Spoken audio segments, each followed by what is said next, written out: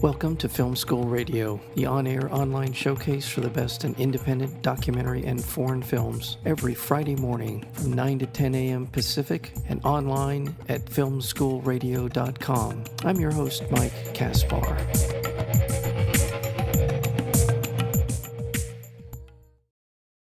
Inspired by one of the most beloved British family films of all time, Railway Children is an enchanting, moving, and heartwarming adventure. In 1944, as Britain's cities became increasingly perilous due to Nazi bombing, three evacuee children, Lily, Patty, and Ted, are sent by their mothers to the British countryside and out of harm's way. It is at that point that they meet a colorful and welcoming group of people who become an important part of this remarkable journey that is not without its own drama. The film again is called Railway Children, and we're joined today by the director, Morgan Matthews. Morgan Matthews, welcome back to Film School Radio. Very nice to be here again, Mike. As I mentioned in the introduction, this is a film that most British people would be very familiar with. It came out many years ago, and you have beautifully updated it, given it a different feel, a different vibe, while at the same time maintaining the spirit of the original film. I'd like to talk a little bit about how this project came to you and why were you interested in doing it? Well, yes, in the UK, the Railway Children, the 1970 original, directed by Lionel Jeffries, is a classic and is very well known. Whilst I had memories of that film, I hadn't kind of watched it for a while, and it was only when the script landed in front of me that I went back to the original and recognized some of the themes that continued into the new film, which is a sequel. Set 40 years later, and recognized, I suppose, some of the essence of that original and some of the ingredients really that had made it popular and so enduring as a classic. And that appealed to me. And I think the original, for me, going back and looking at it, I suppose I understood a little more about why it had become such an enduring classic in that way, and appreciated it all over again, if you like, as an adult, because I think the last time I'd seen it was probably as a kid. But then, I was just very focused on the film in front of us. And Danny, the writer, I know when he approached it in that way too. And so it was important to us to sort of pay homage to the original, but it was also important for us to create something new that stood on its own and that didn't need or require people who were watching it to have seen the original in order to appreciate and understand this film. The film deals with some fairly heavy topics, but I never felt watching it that it didn't shy away from the fact that this takes place during World War II and the sacrifices made by families. I wasn't familiar with this particular part of the war effort in Britain where children were shipped out of these cities that were the targets of the Nazis. But it's done in such a way that you understand it. You understand the hardship, but at the same time, you're able to really focus on the characters in the film. And this is a great cast. I thought it's a young cast mostly. There's some, as well as some very well-known actors like Jenny Agutter and Tom Courtenay, also including Sheridan Smith and John Bradley. I love the character-driven approach to the film. Well, that's really good to hear. And we, particularly for the children, we saw hundreds of kids, and that was a really good process to go through. At the time, during the pandemic, it was largely on Zoom, the auditions, but I think that made it easier for the kids because it put less pressure on it. And initially they send in self-taped auditions that they can do at home with a family member or a drama teacher or a brother or a sister, and they can do as many takes as they like and then send the one that they're happy with. Don't send all the takes. and then so you can see like a really significant number of kids in the UK, from all around the UK, but then also in the States as well for the role of Abe, played ultimately by KJ Akins. Then the recalls, you're bringing back still a very significant number of these young people, and they're on screen and they're in different parts of the country or in the States, and you can swap one out and try this one and try that. And we had a lot of fun. And initially I thought that this is going to be really weird. These are supposed to be chemistry reads where traditionally you would get people together in a room and you see what the chemistry is like, but this is on a screen. So how's that going to work? And actually it worked really well because the kids were really comfortable with it.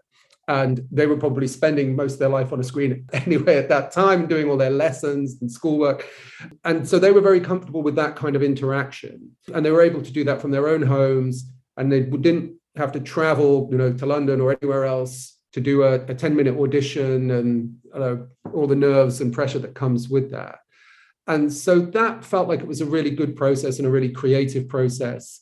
And we got a lot out of that in terms of working the script and finding different ways of saying things and things that were more natural to them and just getting them all comfortable with each other. So when we did finally get together in person, that also felt very natural, and they all bonded really, really well. And we had a couple of weeks, actually more than that. It was a relatively short shoot, so 6 weeks. And the first 4 pretty much were just with the kids. And so that was great as well for, getting that group, really kind of bonding and working well together. And we kind of established a really good and productive way of working and a fun way of working, and one that wasn't too constraining for them, where they were allowed to, still bring little bits of improvisation into it and have some fun as well. And so then when the adult actors came on board, they, I think, really responded well to that. And the kids brought such great energy to the set and location that was quite infectious for everybody. And then you've got brilliant, experienced actors, incredible Tom Courtney, Jenny Agutter, Sheridan Smith as well, and John Bradley, who joined us. And as I say, I think they really kind of enjoyed that dynamic that had been created and established by the kids and fitted really well into it. No, I completely agree. Again, the story takes place during World War II. These children have been moved out of the cities, out of harm's way, but they are still touched by the war, by whether it has to do with a family member or an incident. A couple of things happen over the course of the film to bring home the point that this is, in fact, wartime. I'm going to just kind of single out a couple of the actors. I really think that Bo Gadsden is really good in the film. I thought that her approach to the character was not overplayed. I felt she was, if anything, underplayed some of that character. And then at the appropriate times, you see her shine in the film. I really was impressed with her. And also with KJ Akins as well. The two of them together in the film are pretty wonderful. Well, that's really good to hear. I mean, I think there's such a great young cast. And actually, in a way, similarly with A Brilliant Young Mind, as it's called in the States, I was working with a lot of young people on that film, young actors, with varying degrees of experience. And Asa Butterfield was the lead in that film. And people might know Asa from Sex Education. But at that time, he had previously been the lead in The Boy in the Striped Pajamas and Hugo, Martin Scorsese film. And actually, A Brilliant Young Mind was probably the smallest film that he'd been in. But again, working with an ensemble cast, a lot of other young people, some of whom hadn't done much at all. And that was the same for us on Railway Children. Bo, a little more experienced, has been in some very big films and played some big roles, relatively small roles in big films. And then others who hadn't done so much. And KJ had done some theatre and had been in The Lion King, but not a great deal of film or TV at that time. But I thought that they just worked together brilliantly. One of the great things about casting young people as well is you're really just casting them purely for the performance and not what they've done before, and not what value they bring to the production in terms of financing it or anything like that. It's just, let's see hundreds of kids and we'll just pick the ones who are kind of brilliant, working together brilliantly. And you see so many other talented kids as well. And I think it's really exciting to see these young people on the beginning of their journey as an actor, and whether that's the pathway that ultimately they choose to go down. They're all clearly very talented. It really is a great cast, and I want to let people know that it's being released through Blue Fox Entertainment. It's coming out this Friday, September 23rd, and the website, I'll just direct people to blueentertainment.com, and Railway Children is there. So you can check out the different theaters, whether you're hearing our voice in Los Angeles or wherever across the country. There's a number of different theater chains that are picking up the film. So be looking for it however you can. And again, going back to your film style, I mentioned it feels there's a very light touch that you have. I think all the elements work well together in the film. The look of it's beautifully shot. You have it's just sort of a great look to the film, a great sort of overall look to the film. Everything works very well in it. Let's talk a little bit about the cinematography, because I do think that was an important part of the film.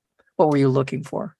Well, it's interesting. I worked with a DOP who I hadn't worked with before, Kit Fraser. Yeah. And I would absolutely jump at the opportunity to work with him again. He's a fantastic cinematographer and a wonderful man to work with.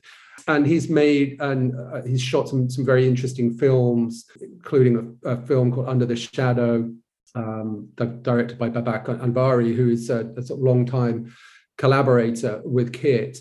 I also brought on board a DOP from the docs background that I have, documentary background, and somebody who I've worked with a lot in documentary, called Brendan Easton. And he was often shooting second camera, and we were often shooting two cameras generally. And that's partly because, with the kids and just generally, I like to create an environment where each take can be slightly different. And it really helps to have that coverage with two cameras. And also there's a lot of handheld, and partly my background as a documentary maker, but I think just having that fluidity, again, with the kids, just generally, and that sense of movement, and it not being a very kind of static, rigid period film in a classical sense in that way, was important to me. And just having that sense of kind of movement and energy, and the camera being able to move with people, and especially if they were doing something slightly different to the way that they were doing it before. And you don't want the kids to be so conscious of hitting marks and everything like that, and the timing of everything, that it takes away from their performance, and their performance becomes less natural as a result. So that was really important to me. But it was also important that it didn't look like a documentary, and that it looked like cinema and a movie. And that is, down to Kit's great work, really. Yeah, everything. I couldn't agree more with what you were saying. There is one character that I really liked, and he's not in the film a lot. You know what I'm talking? Station Master? Station Master. Yeah. And so he would be played by John Bradley. I just thought there was this sort of comedic element that he had this very kind of, he just brought a light comedic touch to the role. And I just thought it was I was immediately gravitated to his character. No, well, it's great to hear. The character Richard, the station master, played by John Bradley. John, people may know from Game of Thrones, or he's very well known from Game of Thrones, for people who watch that. But he also has a great comedic sense of timing and humor generally. And we actually didn't have John for that long, just a few days, but he automatically brought that to the scenes that he was in. And again, little bits of improvisation, funny stuff that kind of made it into the final cut. And for me, it's much richer for it. But his character was also inspired by the original film and a character called Perks, who was played by Bernard Cribbins, who very sadly passed away just recently. And we had hoped, because again, for fans of the original, Bernard's character Perks is a very memorable character alongside Jenny Agutter's Bobby. And we had hoped that he would be able to join us for a couple of scenes. But unfortunately, he wasn't very well at the time, and his wife was unwell too. And then sadly, he's passed away since the release of the film. And he was, such a sort of icon in the UK, and very, very well loved. And lots of us grew up with him on our screens. So a very sad loss. But there is some essence of his character, Perks, in Richard, who is meant to be his grandson. He's meant to be grandson of Perks. And although that isn't made explicit in the film, partly because people watching wouldn't necessarily have seen the original, and you want to make it understandable for kids who would be watching and not confuse anyone.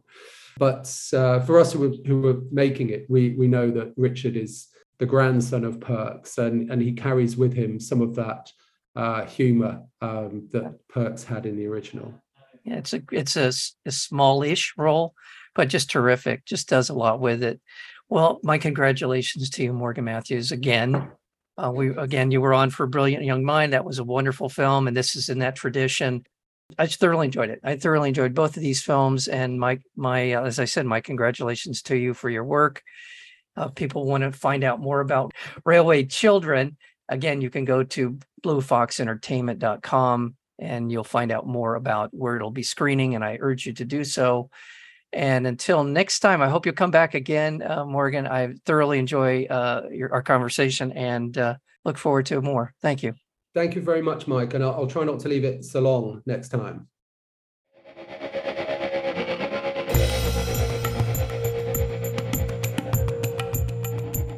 You've been listening to Film School Radio, the on-air online showcase for the best in independent documentary and foreign films. You can find out more about the program at filmschoolradio.com. I'm your host, Mike Kaspar. Thank you for tuning in, and we'll see you next week with another edition of Film School Radio.